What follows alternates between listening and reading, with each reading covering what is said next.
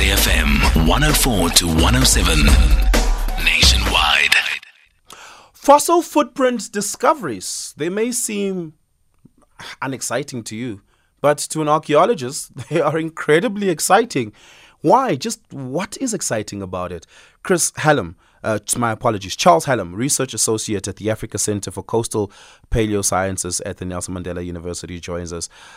Charles, good morning. Thank you so much for your time. Really, really do appreciate it. If you're taking a hike up a mountain in Lesotho and you come across what looks like a unusually large footprint that seems to be embedded into a rock and seems to have lasted the test of time, just how much archaeological and paleontological information can you extract out of that? Well, one can get an awful amount of information just from footprints and from trackways.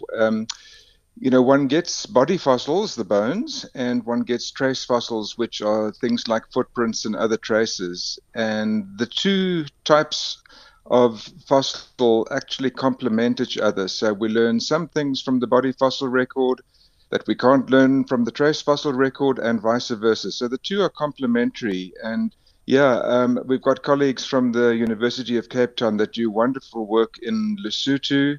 My own work is mostly in South Africa on the Cape South coast between Arniston and Plettenberg Bay.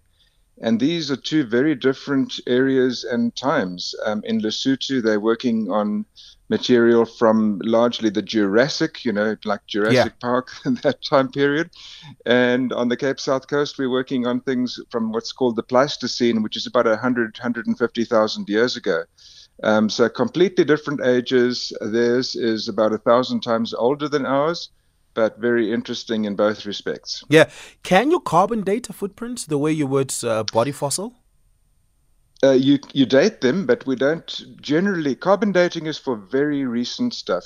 And so we use a thing called OSL, optically stimulated luminescence, it's also a dating technique, but it's not actually carbon dating. But we get pretty accurate, within 1,000 years or 2 or 3 to how old the rocks are. And they do something very similar in Lesotho, yes. Yeah, I would imagine that a discovery in Lesotho would be one impacted or at least contaminated by the meteorite that really shaped the rock layout of the interior of South Africa, the Free State leading into Lesotho. How much of an impact does that play when discovering a fossil foot track? Not really. That's fascinating in its own right, meteorites and all the amazing things that we have in that part of the world, but they don't directly impact the fossil footprints. Thankfully, we can just look at the footprints and kind of interpret them on their own. Yeah, and just finally, from just like a technique perspective, once you discover footprint, what do you do after that? Who do you call? Right, so we can do a thing called photogrammetry. So one footprint, you can take 30 or 40 photographs, and then in our labs, we work on the photographs and we generate a 3-dimensional model. So we don't have to recover the footprint and put it into a museum.